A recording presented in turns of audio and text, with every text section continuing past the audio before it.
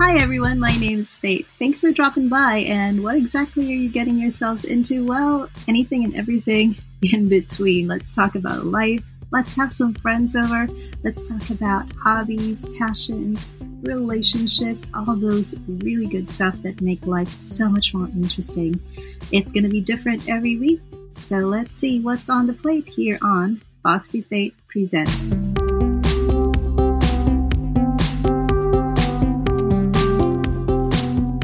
All right, everyone, good morning. Welcome to another episode of Foxy Fate Presents. And in this episode, I am going to have a special guest, and I would let him introduce himself. So go on ahead, the floor is yours.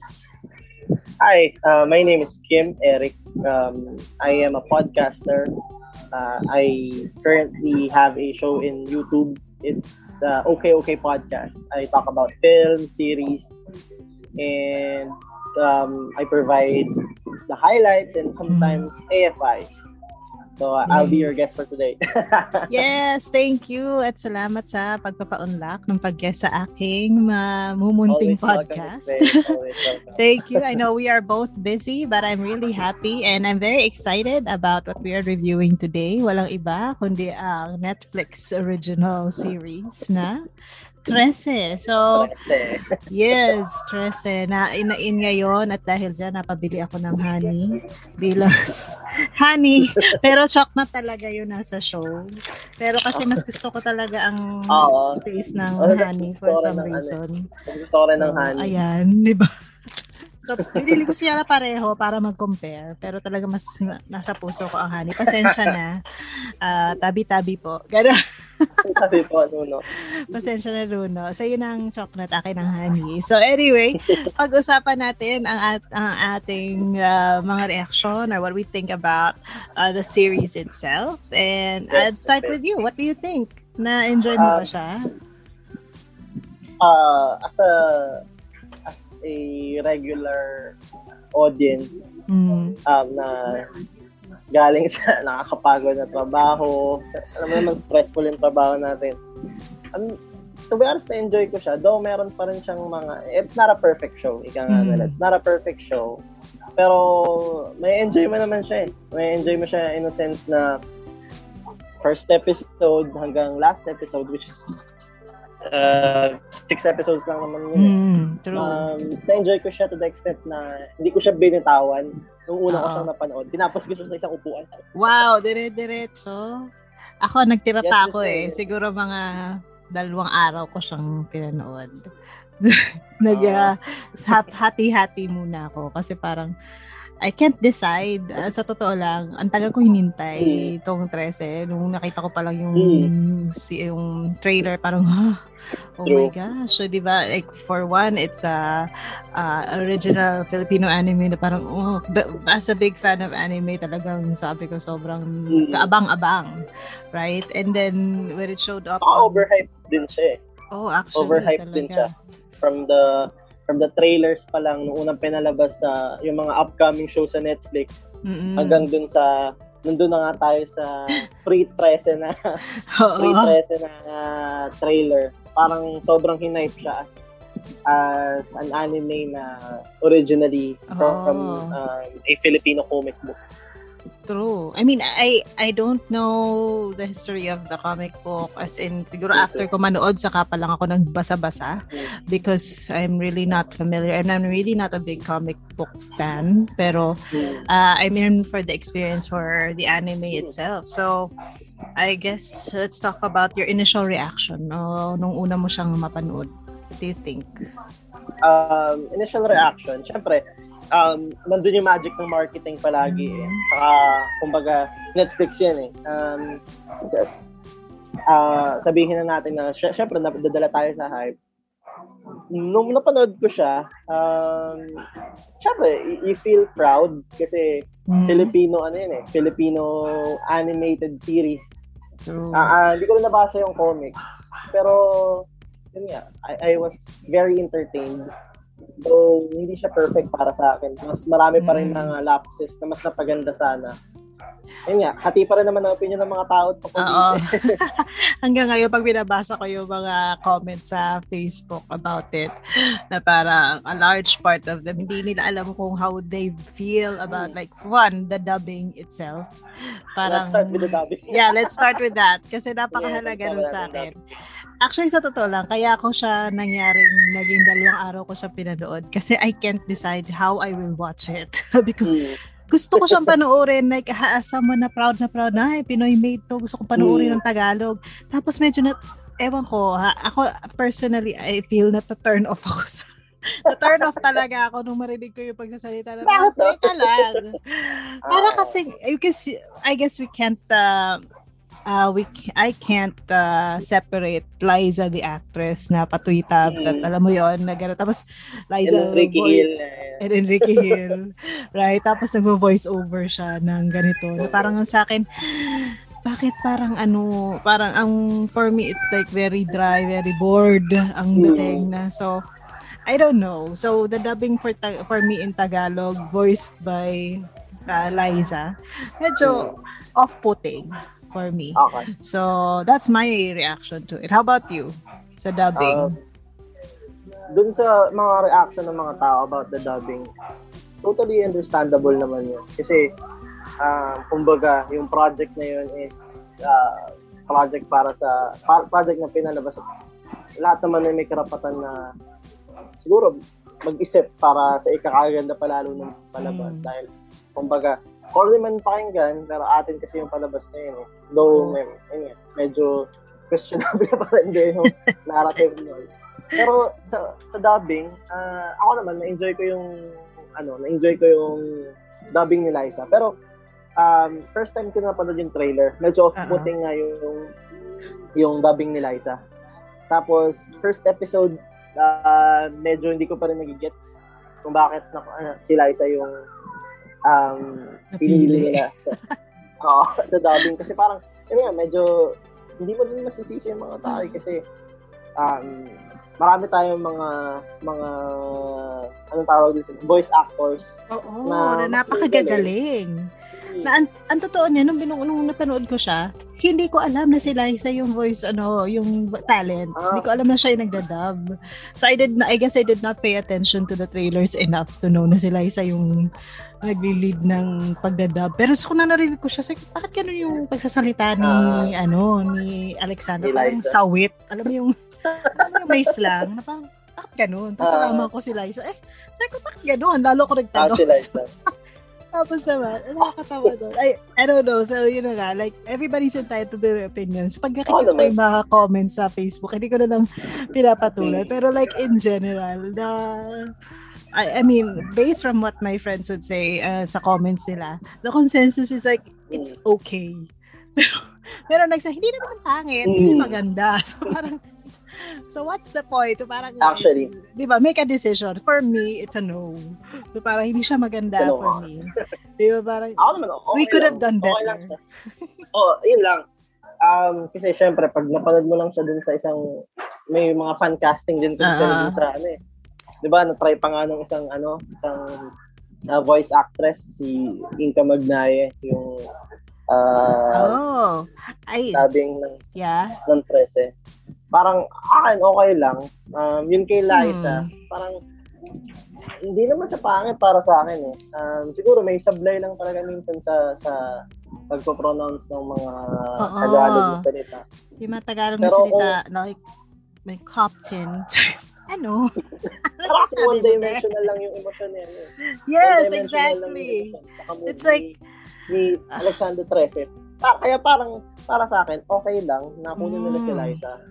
Kaya hindi ko na lang siya napansin as we progress dun sa mga episode pa hanggang last episode. Pero yung simula nga medyo hindi rin yung sa trailer saka sa episode 1 medyo parang medyo pupunat-punat ng onti yung noo mo hanggang sa tanggapin mo na lang na you try not to distract yourself na lang, di ba? Parang kasi I guess yung as growing up na nanonood tayo ng Tagalized na anime, alam natin kung paano yung arte ng tunay na voice talent na talagang may emosyon na something. Hindi yung flat lang. Yung parang, it's like, very Kristen Stewart. sa Twilight, oo. Kung ang voice sa acting ni Liza ay bibigyan na isang karakter, for me, it's Kristen Stewart. So, parang, ano ba yun? Pero yeah, I guess... sa anong language mo pinanood yung Trese Mistake? Iniis ko siya sa Tagalog, which is naitawid naman. Kasi I want to really experience it as yung ating proud Filipino na ano. Tapos, pinanood ko rin siya in English. Kaya sabi ko sa'yo, palunin ko muna siya ng English ha, para lang magkaroon ako ng wider appreciation, or at least two sides of the story. Ang hindi ko kinaya yung English eh. Isa pa yun. Bakit hindi? What's your opinion of that? Parang pinipilit nilang lagyan ng Filipino accent na parang alam mo yung pilit na pilit. Nakakainis.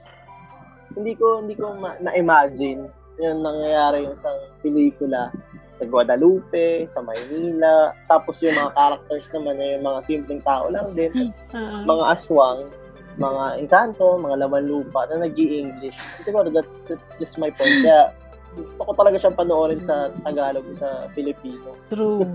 Isa pa yun. Yun naman na nag-distract sa akin. So, first episode, I tried it in Tagalog. Tapos sabi ko, sige, try ko to in English after. Tapos mamaya sabi ko, parang mali. Parang naiinsulto naman ako sa panonood sa kanya sa English. Kasi parang, bakit may Filipino accent yung ibang napaka-heavy na parang si Tapia? Bakit ganon? Minsan okay, diba? Minsan hindi. Minsan may Filipino accent na heavy, minsan okay naman yung English niya. So I guess, consistency. Captain Guerrero sounds great. Alexandra sounds great, yung English. Pero yung iba parang, hindi mo maintindihan kung Filipino accent pa yun o Mexican. Yun nga, yun din yung point ko dun eh. Parang, what's happening? Dun, parang Mexican accent na eh. Kaya hindi ko rin matagalan yun. Kinumpare ko siya, pinanood ko siya sa Filipino. Exactly. Pinanood ko siya sa Japanese. Sa Japanese, hindi ko talaga nagustuhan sa Japanese. Kasi syempre, hindi ko pa na-try sa Japanese. Kapag, kumbaga, yung dimension natin bilang manonood, nandun tayo immerse tayo sa isang lugar na pinangyarihan. Naiintindihan natin na ganito talaga, na medyo magpapanting yung tenga natin kapag pinakapakinggan natin siya sa Hapon na. Mga characters naman, hindi naman mga Hapon. Bakit panonood sa... Hindi ko in-attempt. Although now na nag-research ako about it, para yung nag-voice pala sa main character si Trese, is napakaraming amazing na work under her belt. Like, anime-wise, nag-voice siya sa Boruto, sa One Piece, sa Gundam series. Like, wow! Parang, interesado tuloy ako panoorin siya in Japanese dub. Pero, for right now, we could have done a better job. At least, could have gotten someone na walang... Cabinet kasi Sige lang. Yan. Okay. So, sana lang kumuha tayo ng walang, yung slang. Hindi sawit, mag-Tagalog. Kung Tagalog talaga. Okay pa nga sa akin kahit si Alex Gonzaga na eh. I'm sure animated. Pero siya joke lang. Pero alam mo, medyo seryoso ng konti. Yung iba lang, hindi ko na iba lang na tawag dito. Again, lahat naman ay entitled sa opinion na true. Na gusto nilang sabihin. Pero para naman sumusobra yung iba na they are trying to antagonize Liza Soberano to the extent na parang foul na. Hindi naman, sige na, merong opportunity. Dahil artwork yan eh. Kumbaga, laging meron gusto lang naman natin na ikagaganda kahit yung mga English na palabas. True. Halimbawa, yung 50 Shades of Grey. Though hindi ko pa napapanood yung 50 Shades of Grey. Okay. Yung mga fan casting yung mga tao na sana ito na lang pinili nila kasi feeling nila mas okay. Pero yung iba kasi they are crossing the boundary of being too offensive na to the extent na parang deserve naman din ng tao na deserve naman ng tao na makuha yung makuha yung posisyon na yun. Saka siguro, ang point of view din ng Netflix towards Trese is to, alam mo, kasi ang algorithm ng mga yan, sa pagdami ng palabas, sa pagdami ng manonood, sa pagdami ng palabas na pwede nilang gawin, sa pagdami or sa pagtaas ng rating ng Trese, kung mag-number 1 siya sa atin o sa ibang bansa, diba? May hype din eh. Ginagamitan din nila ng hype. Kasi nga naman, negosyo lang. And good, any publicity is good publicity, whether good and bad. True. So, I guess that's something na part din ng marketing nila. Pero yeah. Napakalabi mo na ba yung Glyza de Castro? Meron daw dubbing si Glyza de Castro na kanya. Pero hindi ko sure. Hindi ko na binigyan ng pansin. Ayoko na napanood ko yung kay Rufa May. Yun to. Yes, Captain Guerrero.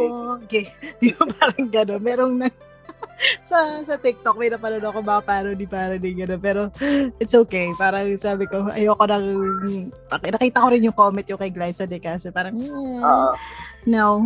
I'd rather have someone na talagang voice talent. Kasi hindi pa rin ako kung siya. I don't think so. Kasi yung kanya pang commercial Commercial yung voice So, hindi. Kailangan talaga yung umaarte, yung mga talagang pang-anime na tagalay. So, I guess, maybe that's an opportunity in the future. Pero, what do you think about yung highlights naman ng series? Bukod sa, well, we know that the dubbing is like very questionable.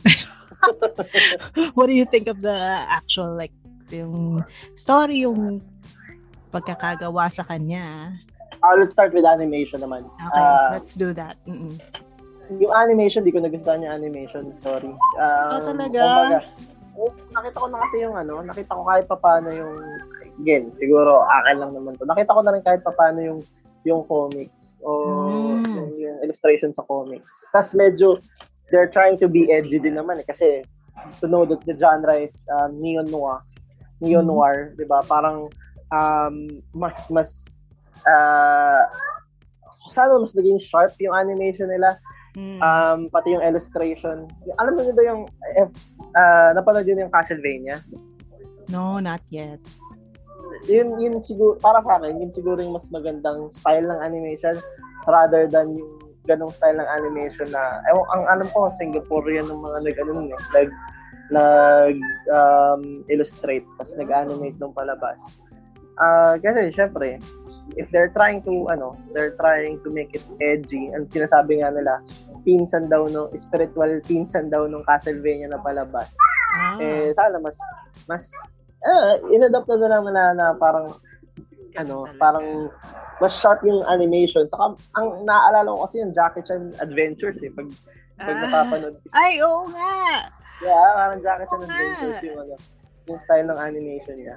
Though hindi naman siya naging sobrang laking factor para sa akin. Tapos yun lang, isa pa sa mga napansin ko yung background. Sobrang patay ng ibang mga background. Na tipong mga movements si Alexander Trese na ang awkward tingnan. Tapos, yun lang naman yung ko sa animation. Actually, sorry, go. Sige, tuloy ka lang. Sige lang, Miss Faith. Yun lang yung sasabihin. Well, now that you mentioned na nasilip mo yung comics, so binuksan ko, tinignan ko nga yung comics. Ngayon lang. Ang ganda nung pagkakagawa ng comics, Ang ganda. I mean, I'm only seeing like clips of it, pages of it, pero medyo malayo. Malayo diba? Si Trese sa... Mas edgy. Sabi nga nung kakalala ko, kamukha ni Cynthia Laster siya. Kamukha ni Cynthia Laster yung comics Sana mas naging edgy yung... Ang ganda nung pagkakagawa ng comics. I mean, hindi kasi ako fan ng manga at hindi ako nagbabasa na ang manga at comics talaga. Pero maganda to. I can say na talaga maganda siya. Pero bagay siya dun sa genre nila na neo-noir na style. I should check this out. Pero, yeah. Ako din, bibili din ako ng comics yun. Itingnan ko rin to. Depende sa budget. Correct. Saka ang dami kasing, well, anyway, we're still talking about animation and I would agree with you. Merong parts na ang ganda. Na for me talaga, wow. Ang ganda ng pagkakagawa nito. Pero meron talagang parts na parang Jackie Chan Adventure. Na parang medyo, I guess yung naalala ko tuloy yun. Oo.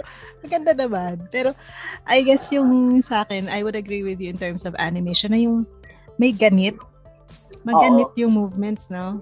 So parang for someone like us na talagang exposed sa anime at lahat ng mga kung ano-anong pinapanood natin online and comparing it to that, talagang hindi mo maiwasan na makita mo yung marami pa. We have tons of stuff to evolve to. Parang kailangan pa nating mag-level up in terms of that. Pero talagang merong parts ang galing ng pagkakagawa. Like, yung favorite ko is si episode 1, yung favorite ko doon is yung parang mayroon sila mga dark alleys na pinapakita yung parang hindi lang magnanakaw, kailangan ang ganda.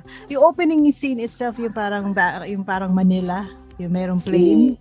Ang ganda nun. Sabi ko, ay, ang ganda panoorin sa big screen.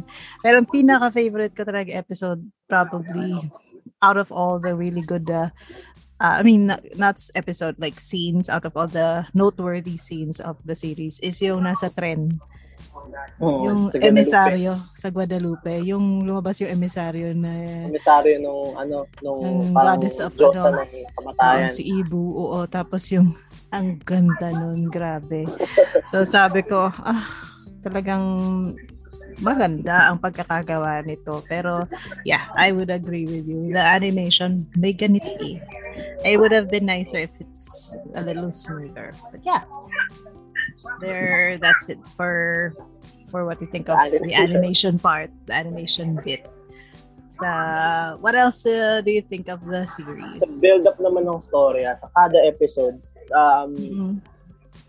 nagustuhan ko naman yung build-up ng storya. Though medyo mabagal yung world building, saka questionable pa rin yung world building. To the extent na parang marami pa rin mga questions na may ipan. Na parang, pati doon sa huling episode parang pinagkasya-kasya na lang nila. Oo. Na lang.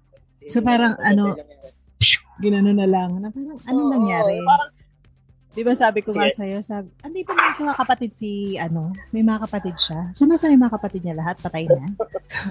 Hindi ko nga rin Kasi pang-anim na anak. And diba? Like yung papunta siya ng balete, merong mga binata na kasama ng tatay niya, di ba? So parang yun yung mga kapatid. Kasi meron parang montage na may mga batang naglalaro tapos parang nagbuntis yung nanay niya. So parang meron siya mga kapatid. Parang hindi siya nabigyan ng focus talaga. Siguro I guess 6 episodes is not enough to...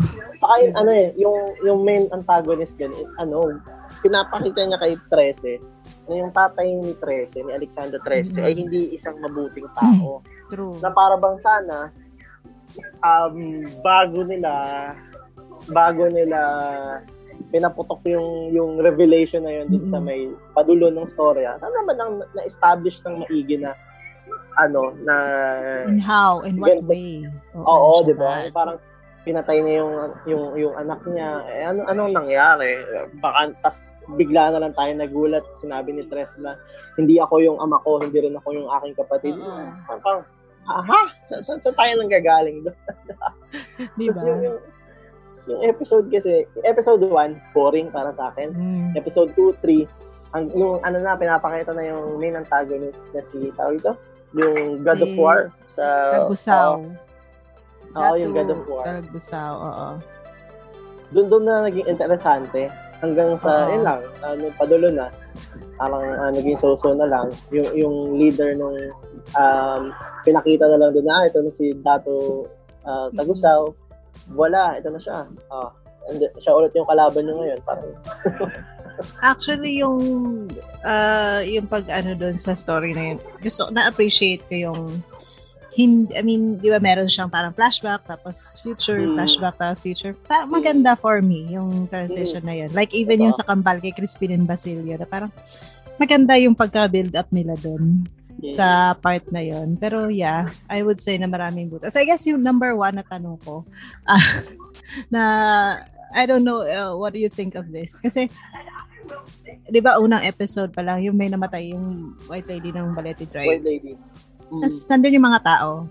So, is this a world that exists na they acknowledge na these things actually happen? So, parang, yun nga is it something na established na are we existing in the same society with these beings? Kasi parang, nakikita nila So, tinignan ko nung pinanood ko ulit siya sa English. Nagre-react yung mga tao doon sa pag nung white lady. So, parang, nakikita nila. So, parang, hindi to big deal. So, video pa nila. So, parang, I guess it's, di ba? So, is this in this universe ba? hindi nila kailangan magtago ng mga aswang, like common yun. So, saka yung episode yung sa yung sa Kuryente. Yeah. Yung sabi ni Nuno, tawag dito, ang kalaban mo ay hindi yung mga tao, parang ganun. Dito sure na yun nga yung nangyari. Pero parang sinasabi na mayroon silang Diyos na sinasamba dun sa lugar na yun. At yung sinasamba nilang Diyos ay hindi basta-basta isang Diyos. Ibig sabihin, alam nila na nag-i-exist na yung mga gantong, yung mga characters. Elementals na gano'n. Oo. Parang hindi siya very much established. Oo. So, parang, diba? So, kung alam mo na merong mundo mo ay may mga aswang, bakit ka pagagala sa gabi? Diba, parang sandali. Yung mga ganon. So, I guess may mga butas-butas na ganon. Pero, yeah. I hope na mabigyan linaw yun. Like, the last part, yung sa episode, sa last episode na may lumabas na character, very Marvel ending. Oo, totoo. Very Marvel na cutscene. Parang, sino yun? Diba? So, I guess kung hindi ka talaga nag-aabang sa comics, marami ka talagang tanong. Like us. Pero, I don't know if those who are following the comics itself, parang hindi na-surprise sa kanila yun. Pero, yeah, those are some opportunities. But, I would say na-enjoy ko rin naman siya talaga. Tuwa naman ako sa kanya. Talagang maganda naman yung story. Nakaka-enjoy siya in a sense na entertaining naman.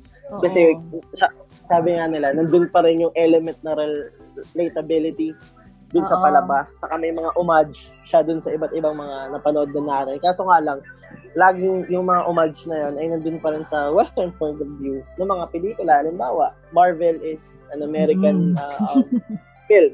Tapos yung parang pansin naman siya ng lahat, lalo na yung mahilig kang manood ng Marvel, nung Marvel movies, yung ganong style ng words ending, na nire-reveal yung main antagonist. Parang, nandun pa rin yung point of view mo na Western yan siya. Western yan. Yun nga, relatability na rin. Na to the extent na, syempre, na-enjoy naman natin yung mga Western yan na palabas eh. Kaso nga lang, hindi siya innovative in a sense na parang, shit, wow! Kakaiba tong pagkaka-perceive natin dito sa Trese. Kakaibang palabas to. It's entertaining. Hindi naman siya para sabihin na mababaw o hindi. Ang babaw naman para sa akin ng palabas hindi lang siya sa dark o ano. Kasi ang series para sa akin ay surface lang din naman ng tunog, aesthetics, picture, na parang okay, na-enjoy lang natin. Pagod ako sa trabaho, manonood ako ng Trese. Kakain ako ng masarap. Oo. So parang, ang inay ko nga, since monopolyo niya ang TV, sinabi ko, si Liza Soberano ang voice actress niyan. So parang okay na sa kanya. So I guess that's one plus factor na parang, kasi I guess yung more people get to view it because siguro nga in terms of marketing, kahit hindi ka masyadong big anime fan, fan ka ni Liza, fan ka ng mga love story or whatever. So, wider base. Pero, yeah, I wish na. Saka, gusto ko sanang expose ng konti pa yung sa nanay niya, yung sa mami niya.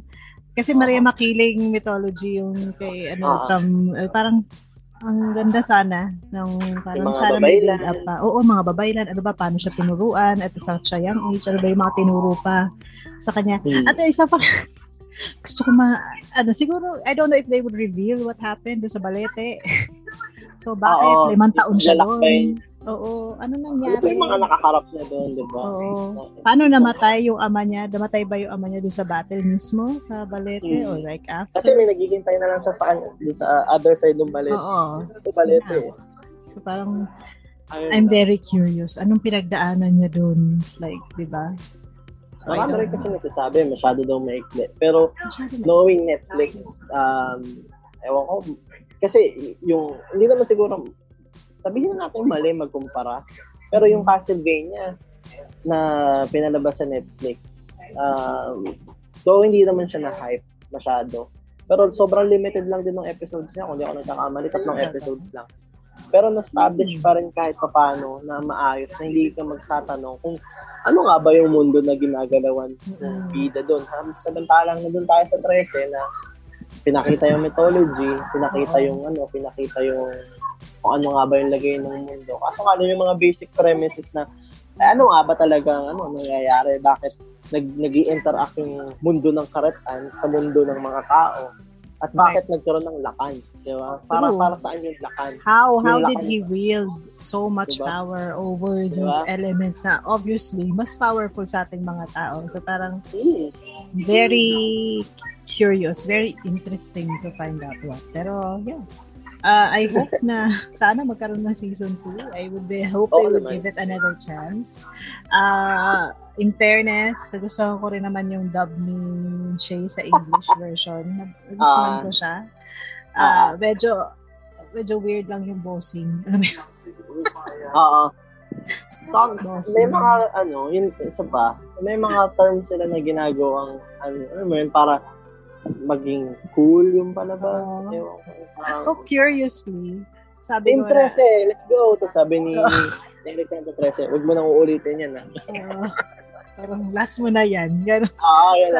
Yun na lang ginamit. Last mo na yan. Pero parang hindi kasi bagay sa character. Walang gano'n. So, ang tawag dito, interestingly, sabi nga nila pala, the comic itself is in English. So, kaya pala may mga parts doon na mas malaki ito kaysa ating lahat. So, it's bigger than all of us. Right? So, like a literal translation. Parang, medyo... yun. So, off siya in Tagalog. Pero, if kung talagang galing pala siya from an English standpoint, tapos tinagalog, kaya I guess may mga parts na medyo yung salita. But, yeah, I guess that is something they can work on. Pero, ano pa nga ba? Ano yung sinabi mo kanina na yung isa pa. Isa pala sa nagustuhan ko doon, yung dragon. Ibig sabihin, ano kaya uri ng dragon meron sa Pilipinas? Diba? Yung dugo ng dragon. Ginagamit nila pang warp ng ibang lugar. Ginagamit nila pang teleport. So, ano ba ang dragon ang meron sa Pilipinas? Sana explore nila yun sa season 2. Kasi, syempre, lalabas din yung pangunawa, kumakain ng buwan, yung mga ganun. Sana ma-explore din siya sa season 2. Medyo what do you think of yung Chanak version nila? Ay, medyo, syempre, ako bilang, naniniwala kasi ako na yung emosyon ng isang tao, nakaka-affect, yung lagay ng isang tao, kalagayan niya, estado niya sa buhay, sa panonood ng pelikula ay nakaka-apekto dun sa mga emosyon na piniperceive ng isang senaryo. Yung sa Chanak, ibanahin na natin dyan na ang Chanak pala, ang paliwanag nila, again, hindi ako expert sa Philippine mythology, ang Chanak pala ay espiritu na sumasanib dun sa abandonadong mga bata. Abandonadong katawan or sa entity na nakalibing dun sa isang lugar na yun. Ngayon, yung palang sinaniban ng espiritu ng Chanak, bata. Medyo, syempre, ano ako doon. Sabi nga nila, syempre ako bilang isang tatay, parang nakita mo yung ganong scenario na, shit, yun ang isa sa mga nagustuhan kong episode. Very disturbing yung episode na yun. Oo, disturbing siya. Na tipong, makapaisip ka, may dating yung palabas na tutda. So, yun nga na, so, kung may apekto sa'yo, di ba? Talaga. Oo, yun. May apekto siya dahil syempre, tatay din ako. Tapos nakita ko yung eksena na yun kung saan pinipilit nung babaeng artista na patayin yung anak niya dahil ayaw niya dun sa anak niya. Sagabal siya dun sa karir karir niya bilang artista. Medyo na-scar lang tayo ng onti. Medyo nasugatan lang ng onti yung puso natin. Kasi magulang ka rin. Magulang tayo nga. Yun yung sinabi, I guess another thing is, sabi ni Alexander na yung monsters that we think that exist are not just the monsters in the dark, na parang mga tao ito. So, parang, that is so true. So, very relatable. So, which is, di ba, parang, wow, okay din pala to kasi ang critic minsan sa Trese, ang critic minsan sa Trese, parang they are putting the Philippine mythological creatures as antagonist or on a bad light na siguro dun sa pagkakataon na yun, parang pinakita naman dun na may rason kung bakit nangyayari yung mga pangyayari sa mundo ng mga tao at ng karitan. Parang it's payback time din para sa iba. Ayun lang. Yeah. So many things to really talk about and I really enjoyed it. Sana bigyan pa nila ng second season. Right? And salamat. I want to thank you for discussing this with me. Ang dami pa nating pwedeng pagkwentuhan about this and I hope I can guest you again another time. Sure. Right? So, share ko lang kasi some of us think na to watch Trese is yun nga, parang yung iba hindi siya pinapanood kasi ayokong sumabay dun sa bandwagon na Filipino pride. Kasi siguro isa siyang konsepto na nabago papunta dun sa panahon natin kasi dumating tayo sa punto na 'di ba yung may marinig lang tayo na Filipino yan. Half Filipino. Okay na yan. Pag half Filipino, one-fourth. Kini-criticize siya outside the perspective ng pagiging Pilipino. Siguro, hindi naman para sabihin na Filipino pride, pero hindi naman masama na panoorin mo siya dahil you feel na proud as a Filipino na ito yung kultura mo.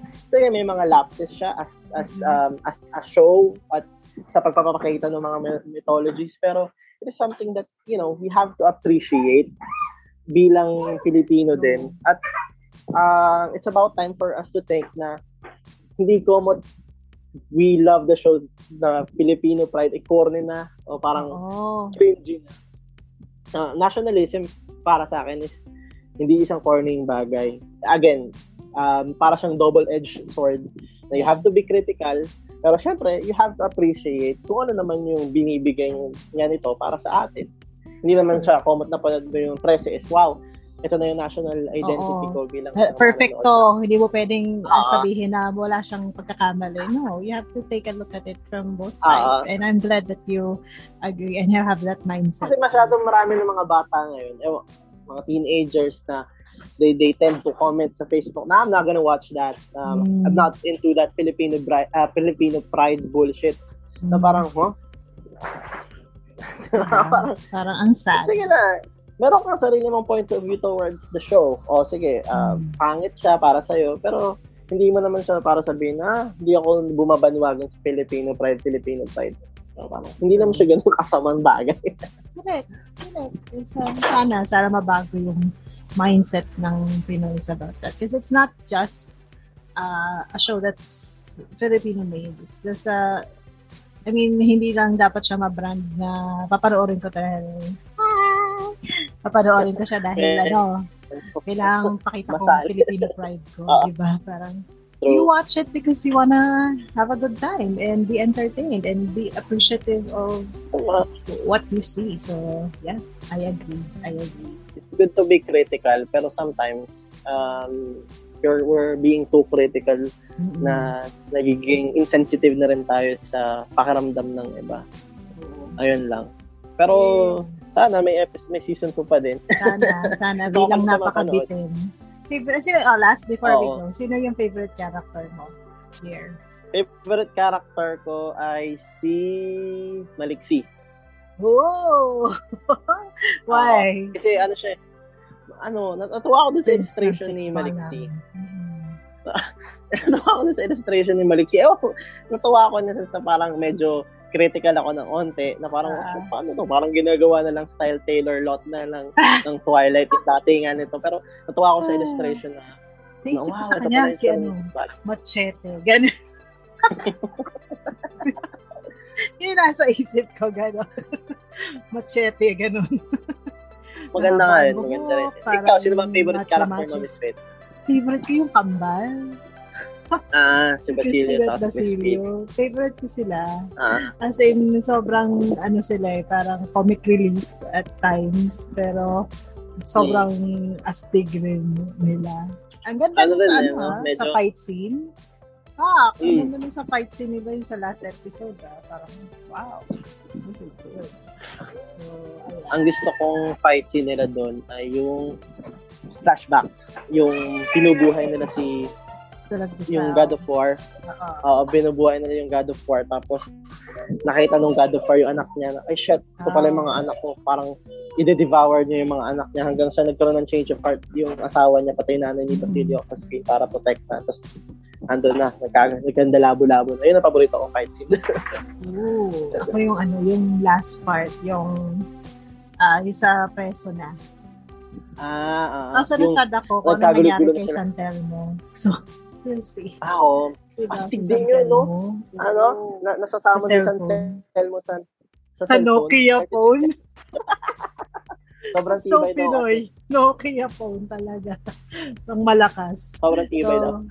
Yeah, so thank you so much. Salamat sa pag-join sa akin today. Let's review more in the future. Ayun lang. Balitaan mo ako kung ano next natin pag-uusapan. Ayan, meron na tayong meron na tayong special guest. Salamat sa Kimpo, and I'll be sure to promote your show, your podcast, Yes, Miss Faith. It's short podcast lang naman siya. A review about films series. It's okay podcast. Next time paghahandaan ko yung podcast natin na to, I'll try to look for a better background. Cabinet kasi itong background. Sige. Go. And don't worry, we are going to have more of this hopefully soon. So, okay podcast. I'll send the link down in our description. And thank you everybody for listening. Thank you, Kim. And until next time. See you. Stay foxy. Bye-bye. Bye. Thank you.